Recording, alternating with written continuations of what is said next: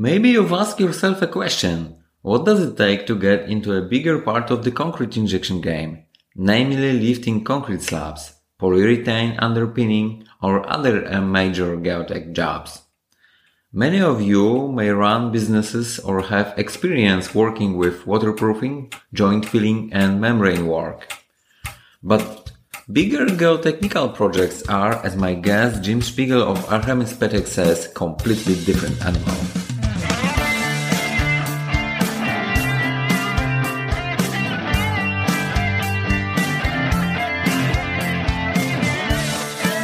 In my conversation with Jim, we get into the various differences between injection for leak sealing and waterproofing versus major geotech projects like lifting part of a structure that is sinking into the ground.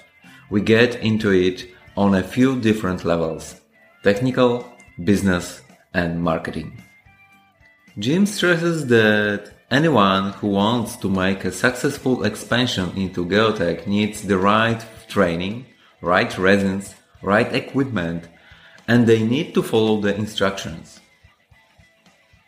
In fact, I may be a lot like you in that I'm seriously thinking of expanding my injection business into slab lifting, resin-based underpinning, and other geotech.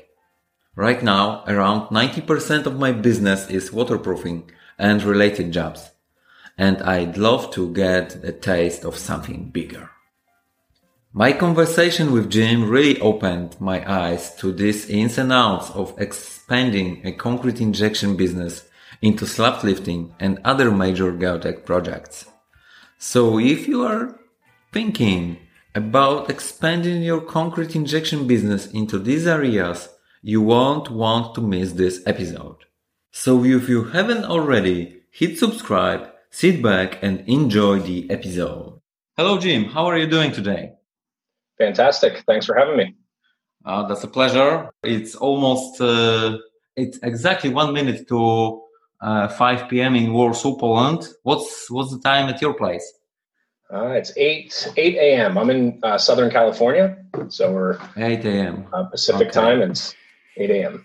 Wow. So I can say that I almost finished my working day, and you are just starting, and we are doing exactly the same. Exactly. Yeah. Yep, just getting started. When I consider California, the place where you are at the moment, it's like from the Polish place on the map, it's like the place of the legend. Is it also the legendary when it comes to the business, for injection business? Not necessarily where I am. So I'm in Southern California, and Southern California is a good grouting market. I mean, it's a good everything market. There's so many people. It's really an interesting market in construction. There's so much going on.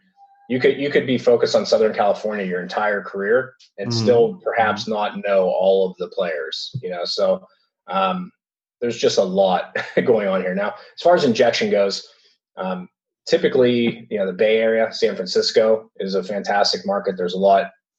It's very limited space, urban construction. So there's a lot going into the water table. They have a lot of large infrastructure of tunnels and metro infrastructure. Seattle's a great market just because of the amount of rainfall. It's the Pacific Northwest. There's quite a bit of injection work going on. And then other than that, it's the usual players that you would consider. The Northeast, because it's so heavily populated, a lot of rainfall, a lot of infrastructure, a lot of urban settings.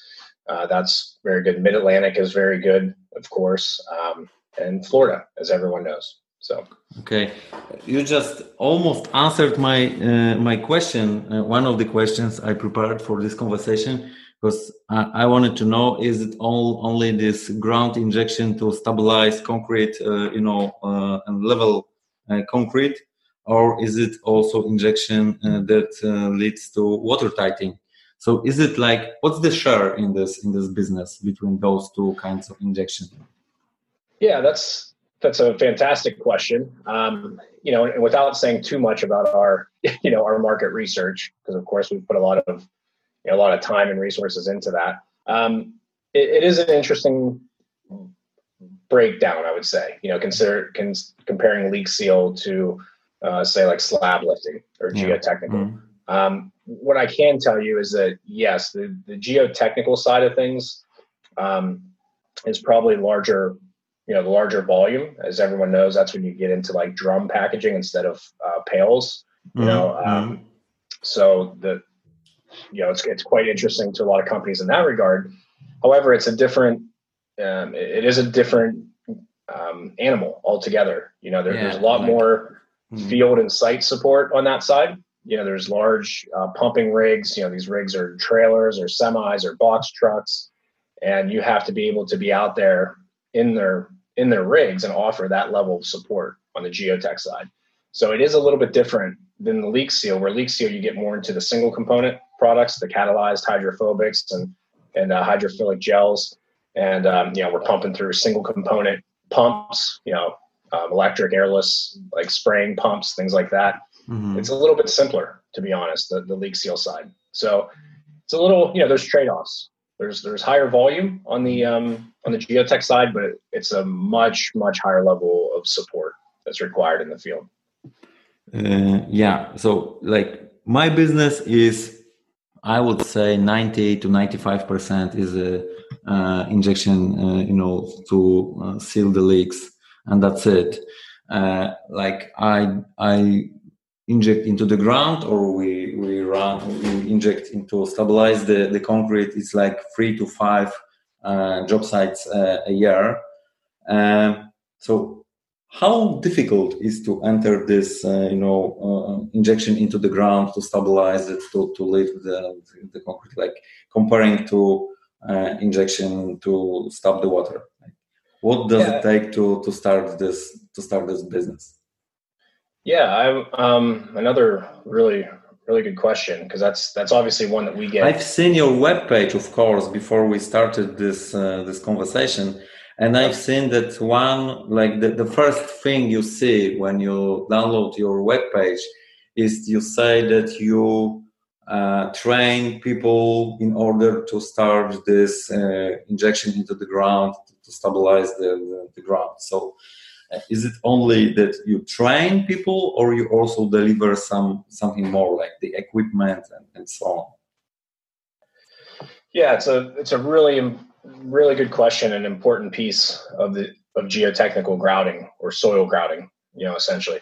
And yes, I'm quite familiar with where you are as far as your leak seal focus. I've been in the industry about 15 years now, maybe 16 years.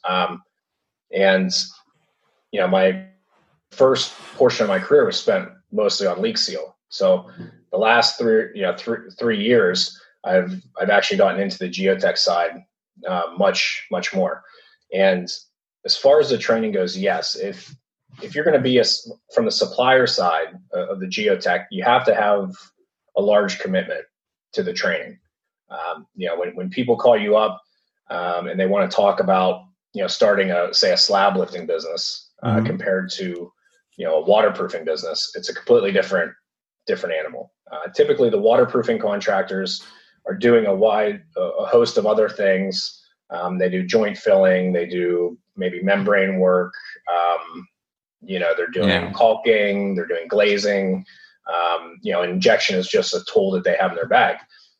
On the lifting side, when people get into the business, that is what they're going to do primarily. It's going to be, sometimes it's, there's mud jacking, of course, with cement grouts. Then there's poly jacking with urethanes. So yeah, from the manufacturer side, you have to have a commitment to the training. And, what does that mean to us?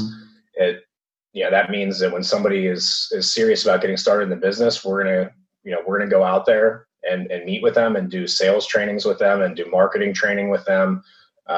We're going to do field training with them, equipment training. We have them to our facility, to the factory in Tucker, Georgia. We show them the manufacturing process. We show them where the material is made. We show them the machines. We have live machines there in Tucker, and we get them, hands-on machine and lift concrete slabs in the back of our facility. And then it's just it's a commitment to being on site with them. Andy Powell, who is our Southeast regional manager and geotech line product line manager. I mentioned him in a lot of, we have the Injection Connection podcast, and Andy comes up in almost every. We'll come to that for sure. Yeah, because he's an example of what it takes to be successful on the manufacturing side. He spends probably 80 to 90% of his time on sites with his customers. Mm-hmm. So, it's a lot different than selling, picking up a phone and explaining leak seal grouting, or mixing or something. It's really is a different animal. So that's why, back to your original observation that our site is focused on training. That's why, because we want to put it right in front of the customer that, we're not just going to sell you the systems. We're going to come out and train you. Yeah, it's so important. Like 2 weeks ago, I had a call from a client. He's not an applicator. He's just, regular businessman, but in total different industry. And he bought a can of injection resin. And he got informed from the sales rep that the sales rep said that it's easy. You just go, you rent a pump for half a day, and you inject this resin using a lance into the ground.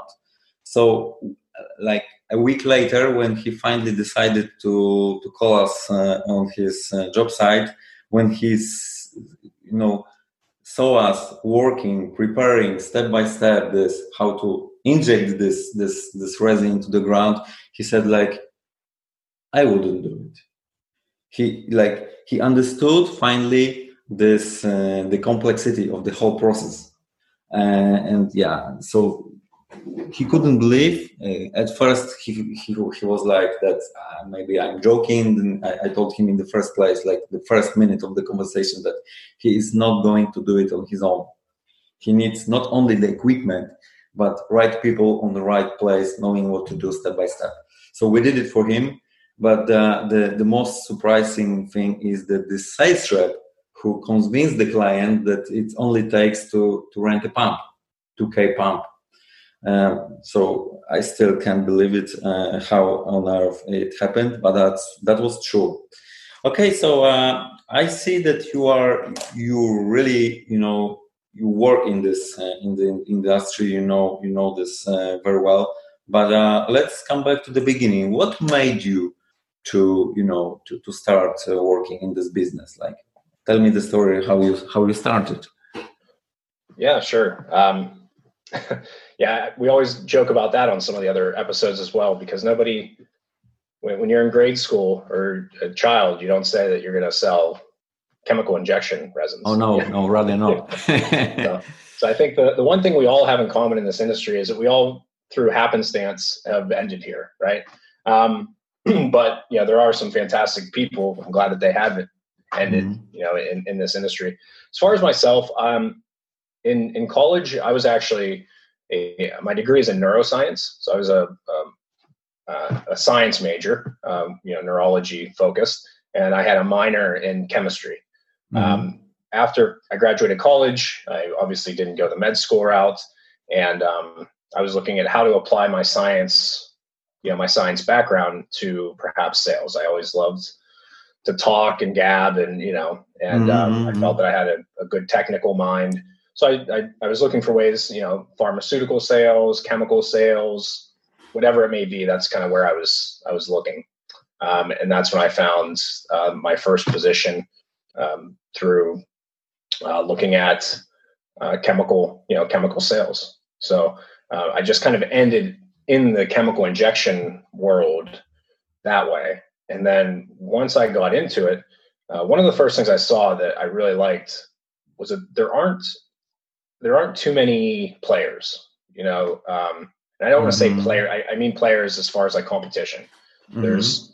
There's obviously we have our handful of competitors, which every industry does, but there wasn't 200 companies selling this stuff. There might be, 4 or 5 good ones, and I saw, across the US that there just wasn't this saturated market. And not only that, the more I learned, the more, as anything, the more you know, the more you know what you don't know.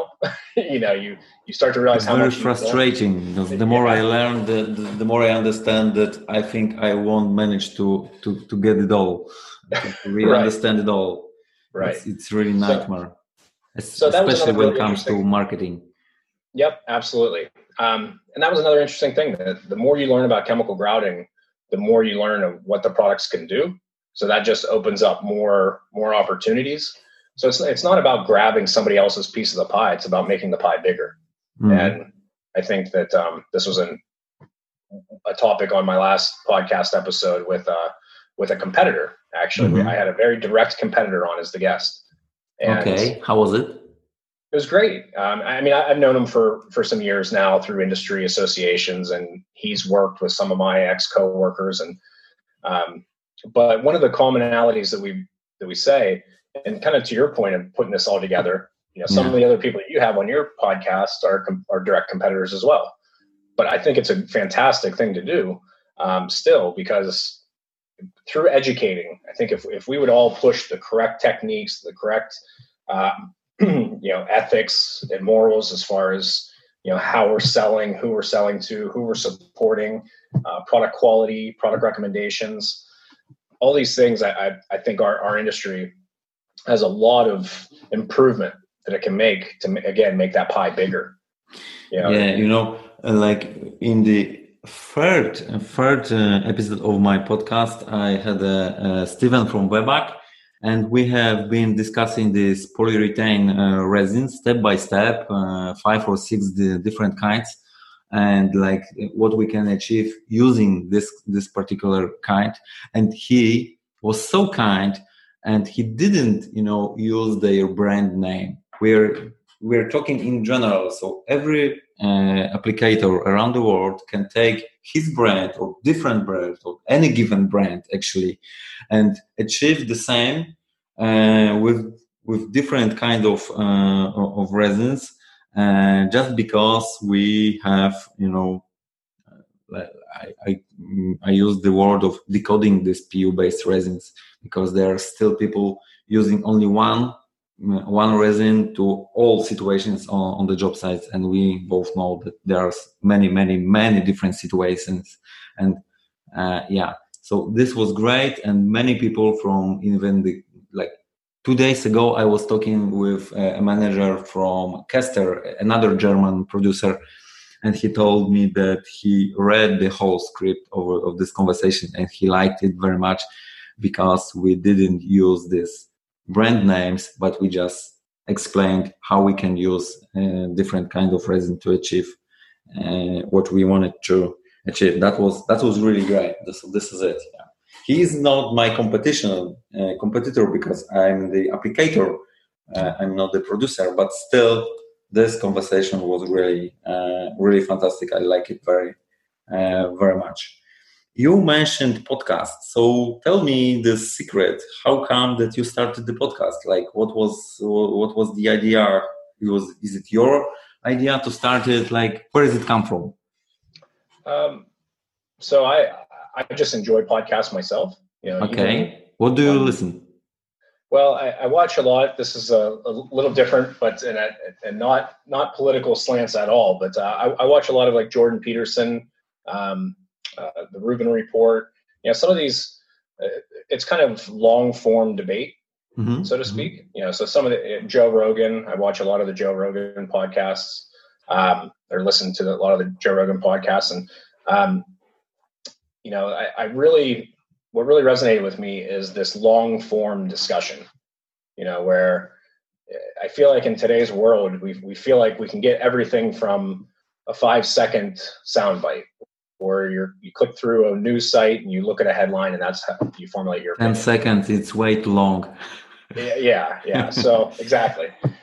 So I just, that has resonated with me for the last probably 2 years, that, I think in all aspects of life, we could be diving much deeper into the conversation, and to your point about, another, to bring it back to injection, another supplier talking about, what product types you can use. If you get really deep into that conversation, you're going to learn so much more than just calling up a salesman and saying, hey, I see on a specification that, a product ABC is specified. How much is it? Can I get it for $5 cheaper? It's almost the low hanging fruit of the industry that really doesn't do our industry a service at all. So that's why I wanted to start a podcast, was to try to get thought leaders, for a half hour or an hour, whatever the duration is, to just talk more in depth about injection, because it is one of these services in the construction world that's highly technical, and you can send two contractors out with the same exact product, and one will have fantastic results and the other one will have a complete failure. Yeah. And, that tells you everything you need to know about, what we're dealing with in this industry. So that's why I wanted to do more of the long discussions. Okay. But it's still audio.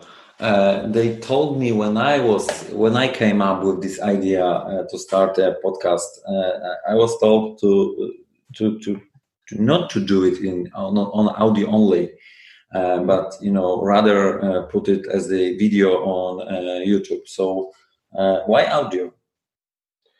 Yeah. So another thing that I think a lot of people in our industry, it's very common in the States, because in the U.S., obviously the U.S. is so large geographically, right? So sales managers and technical field reps, they drive a lot. Yeah. So I think one of the benefits of audio is that, you can just get it on, have it on your phone. You can listen to audiobooks while you drive. You can listen to podcasts while you drive. So I think just from a consumption standpoint, it's a little bit more convenient, especially for sales professionals who spend a lot of time on the road. But I agree with you, actually. I like having the video as well. And I think the Joe Rogan show is a great example of that, where they capture the video as well. So you can digest it in audio form, or you can go to YouTube and digest it there. And one thing's for certain, if you don't collect the video up front, it's lost. So you may as well collect the video as well and just have it, for your, just in case. You never know when you are going to use it.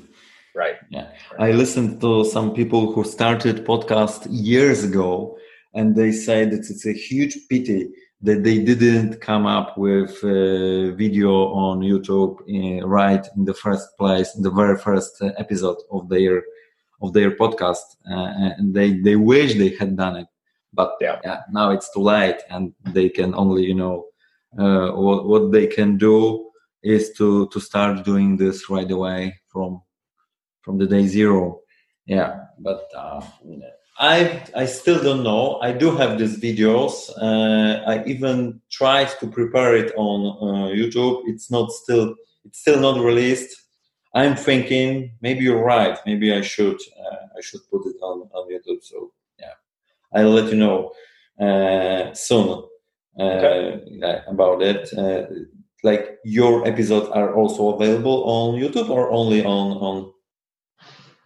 No, right now I have a few of them that are videoed, but and we don't have that many at this point. I mean, I think we're only 7 or 8 episodes in, so it's still very, very young as well.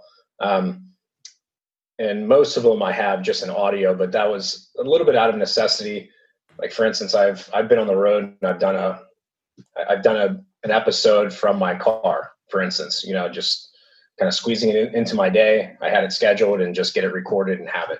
So, another person I watch a lot of is, which you may have seen him, but Gary Vaynerchuk. I don't know if you're. Yeah. He is quite, popular in Poland. Yeah. Like many people, he was in Poland like 2 years ago. People went crazy to get these tickets to be able to see him, really. So yeah. Yeah. And one of the principles that he talks about with, producing, media content or marketing content is just produce the content, just start today producing content, whether it's audio or video or whatever it is, just start producing content. He is crazy about it. I read his book, and like the whole book, 100% of this, like the main message is just work harder, work harder, produce, don't stop, don't think, just don't think that maybe it's not good enough, just put it there. Yeah, that's what he does. Yeah. Coming back to this, where we started this, concrete leveling business and the injection to seal the leakages. Why is it this concrete leveling business so popular in US? Like, I see that this is the need of injection into the ground or stabilizing this concrete slabs is only important in the warehouses when this concrete floor is really destroyed. But I think that in US only like even private people order this kind of repairing, like their huge driveways to 2,500 square feet, huge amount of concrete. Is it so, or am I wrong? Yeah, there's probably. I was thinking like in Europe, in big Europe cities, we have, as you mentioned in the beginning, very limited space, so we have to build up and down. There are no space, but in US you have huge houses. One family, 3 to 4 people, and this house is huge, and the driveway is also very long and huge. So, is it not cheaper to remove this concrete and to make it new one rather than inject it? How do you see it? To that specific question, no, certainly not. To rip out and replace is much more expensive. Okay. Than leveling with with PU or with like cementitious materials. It always depends, right? And we always do say that we don't trumpet ourselves saying that we're the silver bullet of the lifting world. Mm-hmm. There are places where cement grouts work just fine. There are places where helical piers or push piers are going to be preferred. A lot of our customers also do, a large amount of work that is used in place of urethane. But I think, to your point of the U.S. market in general, the U.S. is so big geographically. There's 300 and what now? I think there's 300 almost 50 million people. It's 3,000 miles across. It's just massive. It's so expansive, and there's so much concrete that's poured here. And to your point, in some of the more rural settings, you have some very large properties with very large, swimming pools with large pool decks around it and concrete and driveways leading up to it and large patios.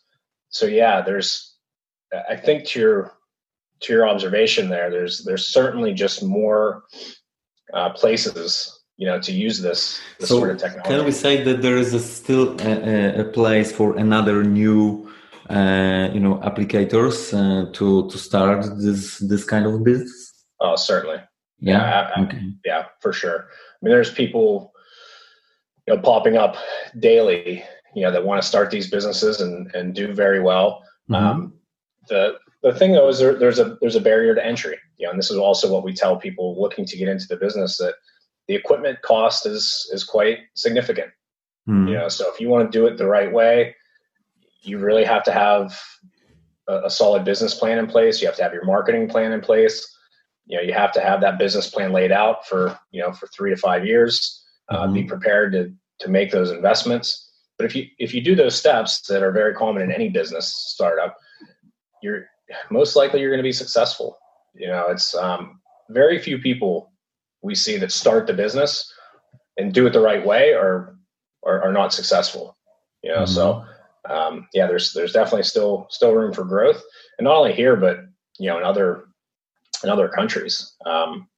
But to your point, some of these urban settings that are very old, for instance, in the UK, and I have some experience in the UK with leak seal. Some of the structures are just so old, and and maybe it's leaked for 100 years, Yeah. and so there are conditions in some of the older places and the older markets where they say, it is what it is. It doesn't need to be exactly level, or there's a little bit of leak there, but it's, it adds charm. It's every place is different. But the US is a great market for it, for sure. Okay, so can you tell me, like, this huge country you say, are there like better for this business areas, like these areas of the seismic activity, for instance, or like is it rather depend on the the sales rep who manage to find right people or right clients? There's many considerations for it. I'll give you a couple of them. So one is soil types. So we have, because it's so large, there's different soil types. And due to the different soil types, you're going to see different types of problems with structures. Yeah. For instance, everyone in the chemical grouting world in the U.S. knows that Florida has these sand soils that develop a lot of sinkholes, right? If you're looking at the news and you see a sinkhole swallowed an entire house, it's usually in Florida. So that lends itself. There's sand soils, there's karst conditions, that are in the sandstone that develop. High water table combined with that, and all of these variables together create conditions for settlement. So you'll have pockets of that sort of thing throughout the U.S. where different markets will be better just because there's more settlement. Conversely to that, there's there are markets that have more clay soil. And there are very large clay layers that run, several hundred miles or kilometers, and that are very significant. And in those markets, there may not be as large of a need, for lifting work. And even if there's settlement work, you have to be careful because some of these clays perform in a almost a swellable manner, like a bentonite, for instance, and they expand and contract.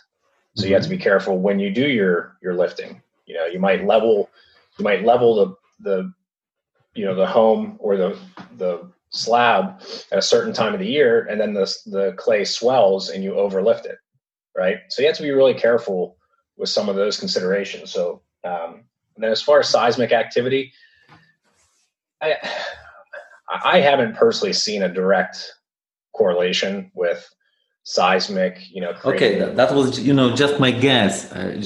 When I was producing this list of questions and the thoughts to cover, I thought that this may be interesting to just ask you. But if there is no correlation, end of discussion. Period.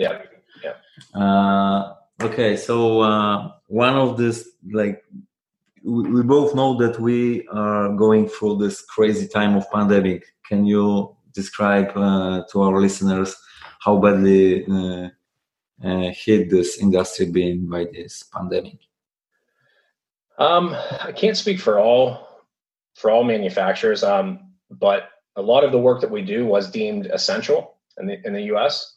So I saw that common thread throughout a lot of the chemical grouting manufacturers, where everybody made it very clear to the industry that we're an essential business for infrastructure repair. Compared to hospitality or airlines, I mean, I would say we're pretty lucky to be, in infrastructure repair. When this all first kind of happened and it was a developing story, it was pretty scary, I think, as for all of us. We didn't know what the shutdown could look like, like how bad can this really get? And I think that was definitely scary for all of us. But, now looking back in our rearview mirror a couple months, we're very excited about kind of coming out of it and, doing just great. And we also attribute that to our customers. we have a lot of really good contractor partners that also just kept their head down and worked very hard through the crisis, and didn't let it cripple their business. And that kept us obviously running as well. Yeah, this pandemic started like, let's say, 3 months ago. And I remember this first weekend when the lockdown was announced in Poland. And we were working like 350 kilometers away from Warsaw. So the first message I got from my employees was that the hotel is going to be closed next and the following weeks. So we have to find another place to stay. And we were about to stay over there for another 3 to 4 weeks. So, I told them that maybe perhaps we should avoid going there the following week to find some place to live. And, we made some minor injection jobs in Warsaw. And then we have found another place and we come back to this underground parking place in Bydgoszcz. Yeah, that was it. So this is it. Now we are working in Wrocław, another 300 something kilometers away from Warsaw, but still everything is open. I think that people really feel that this pandemic is going to be over, and everyone is happy that this crazy time is done. That's it. What are your ideas about the future? What the future brings in the pandemic, in the second half of the 2020, like in our industry? How do you see it? We're very, very positive about finishing the year. We do our weekly internal calls and pipeline reviews, and we're very excited about some of the projects that are coming back on the board, so to speak. There's this big kind of timeout, to everything, almost everything. And that was concerning. That was probably the biggest concern to us, that these larger government projects, how long are they going to be pushed out?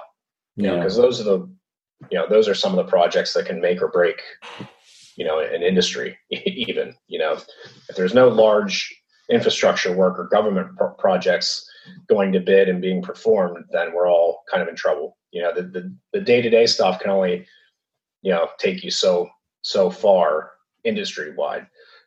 So we're positive about it. We see a lot of the bigger stuff happening. We're getting a request now, like our training log, as far as where we need to have our field services team is backed up again.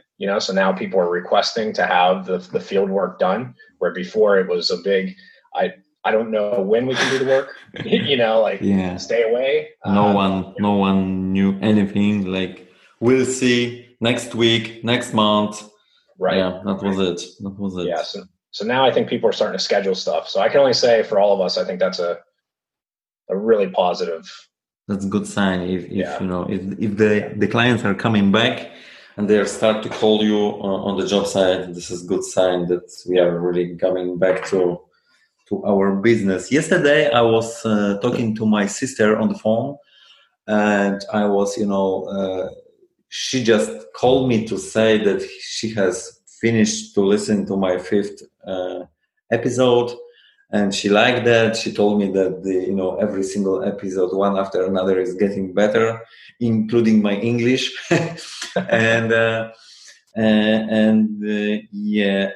So she told me like in the 100th episode will be most probably really, really great.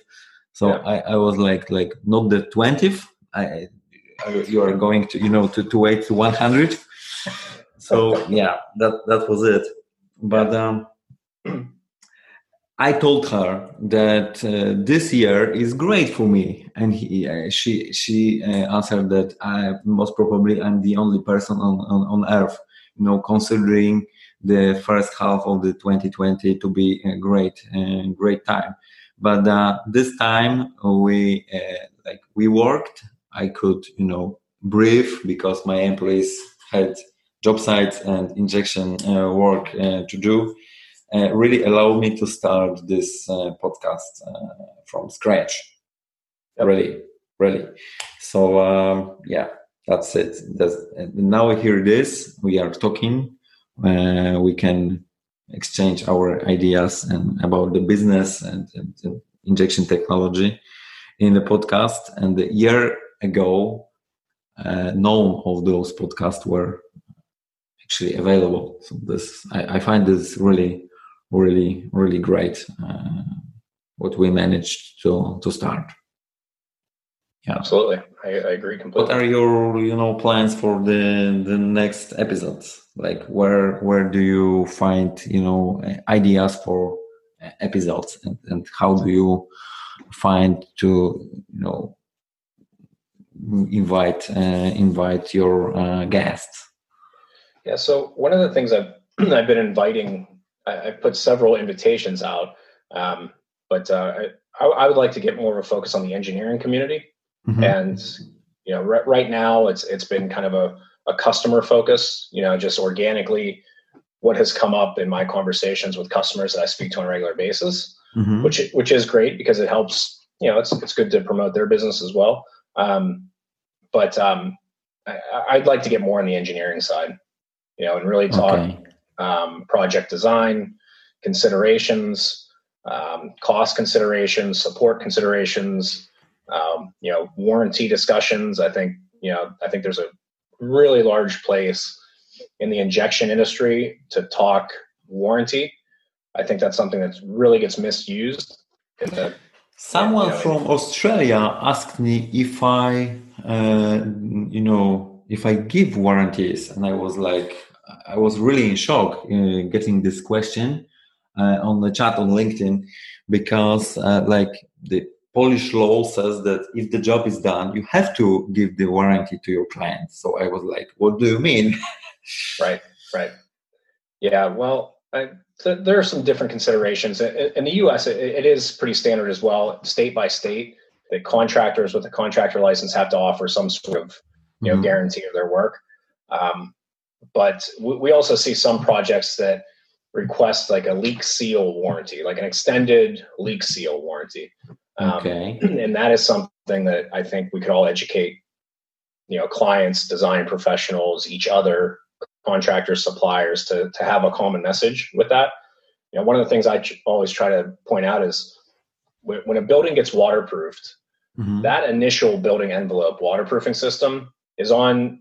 There's typically a warranty with that issued by the waterproofing manufacturer, right? So if we are working in conjunction with the manufacturer from day one, that's a different scenario from a warranty standpoint than if we get a call 6 years later and says, my building is leaking, fix it, right? And then they say to you, then they turn around and say to you, what's your, give me a 10-year warranty.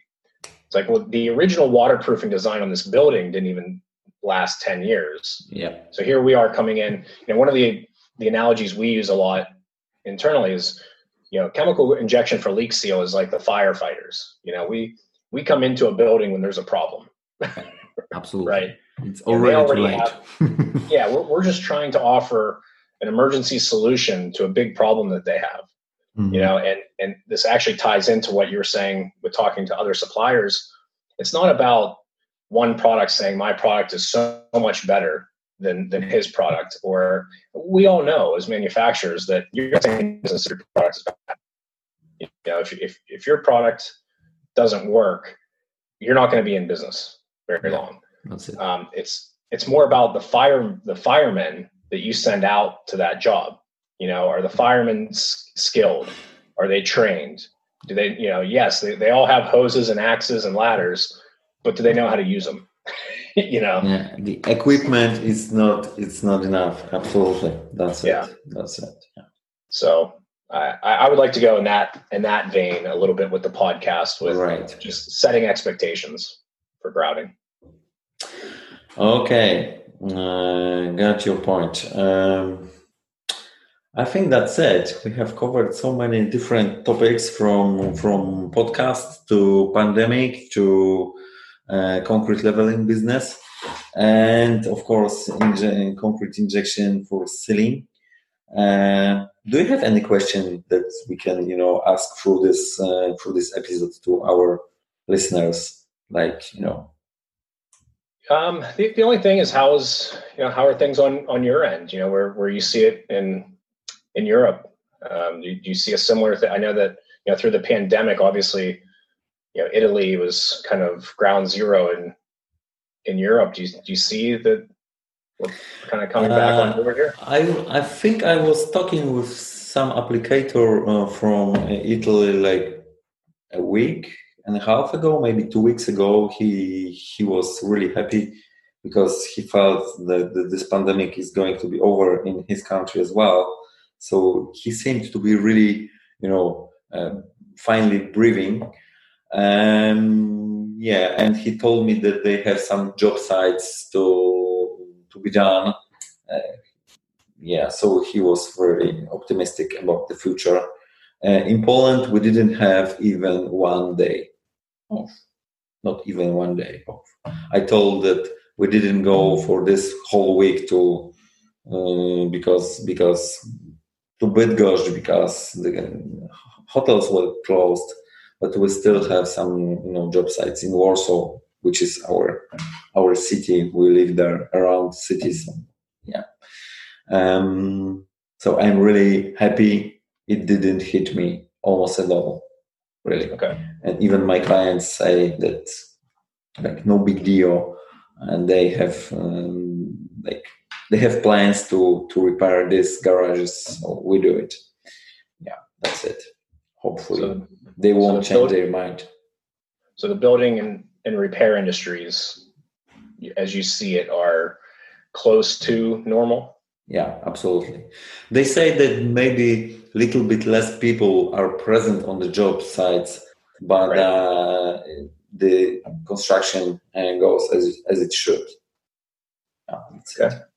Yeah. I hope they great. don't lie. Yeah. That's fantastic. And like I said before, I think we're all very lucky to be in the building, the construction industry, as compared to some of these other industries that have been very. If we were running like the restaurants or hotels, we would be totally different. Point of we would have totally different point of view on this on this situation. All right, Jim. I think that's it. For now, this is our first conversation. I really believe that we will have chance to talk some other time to compare our businesses and the situation in our countries or in US and in Europe.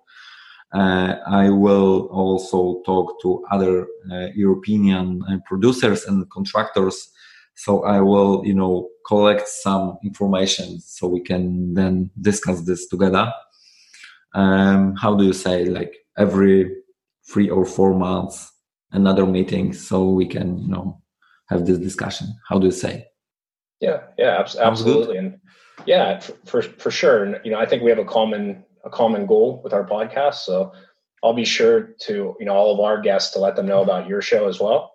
All right. Thank you. And vice versa. And, if we can have any mutual exposure to just the industry, I even left, the review of your podcast on iTunes, especially about the 7th episode about this marketing discussion, because I really liked it. This marketing in small service companies is something that it stays always in the end of the line. Yep. There's always no time for this.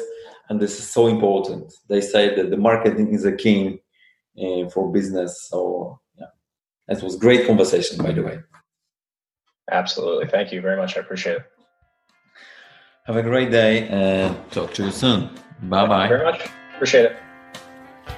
I know it's holiday time and many of you are having a rest. Rest is also a time of reflection and planning the future.